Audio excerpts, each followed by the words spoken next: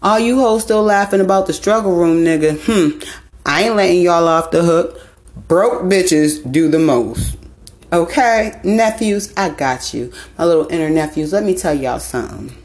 It's harder for y'all to spot a broke bitch than it is for a broke bitch to spot a struggle room nigga. Let me tell you why.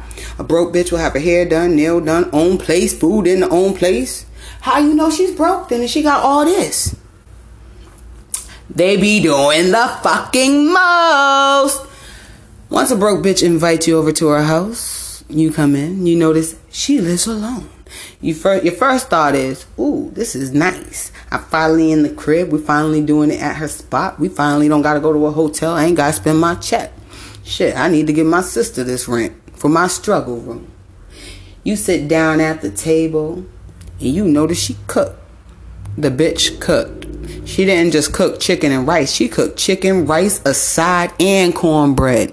Like I said, broke bitches do the most. Because if she's a single bitch, she probably would have went to McDonald's or made herself some noodles. It's a weekday. And if she's a single mother bitch, then she would have made her kids spaghetti. That saying spaghetti's in there is not a joke. Big meals ain't for weekdays. Anyway, rewind it back.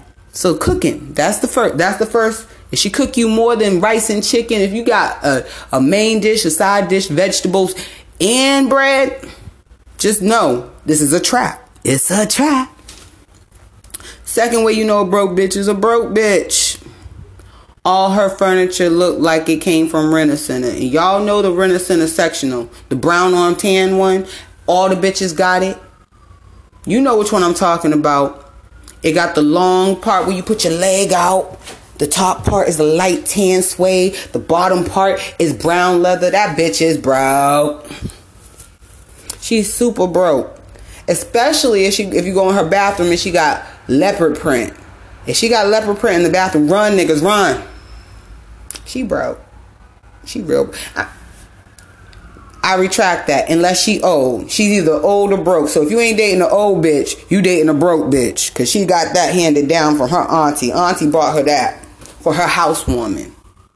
The broke bitch's purpose of doing too much is to catch herself a committed roommate. That's it. Nothing's more beautiful than when a broke bitch and a struggle room nigga get together around tax season and decide, let's struggle together. Because that's how those committed relationships happen. Around tax season, broke bitches know that if a struggle nigga is struggling but he has a job, he's getting taxes back.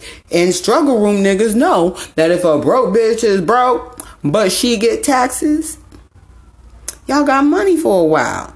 That's when you get the you might as well move in. If you hear you might as well move in, a broke bitch ain't gonna love you like your big sis, little sis, whoever you was living with before. I'm letting you know this right now.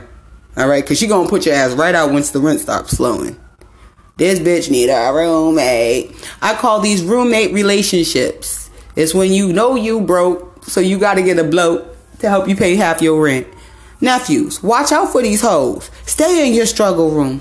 Or you could join the struggle bus. Either way, don't let these broke bitches fool you. They out here.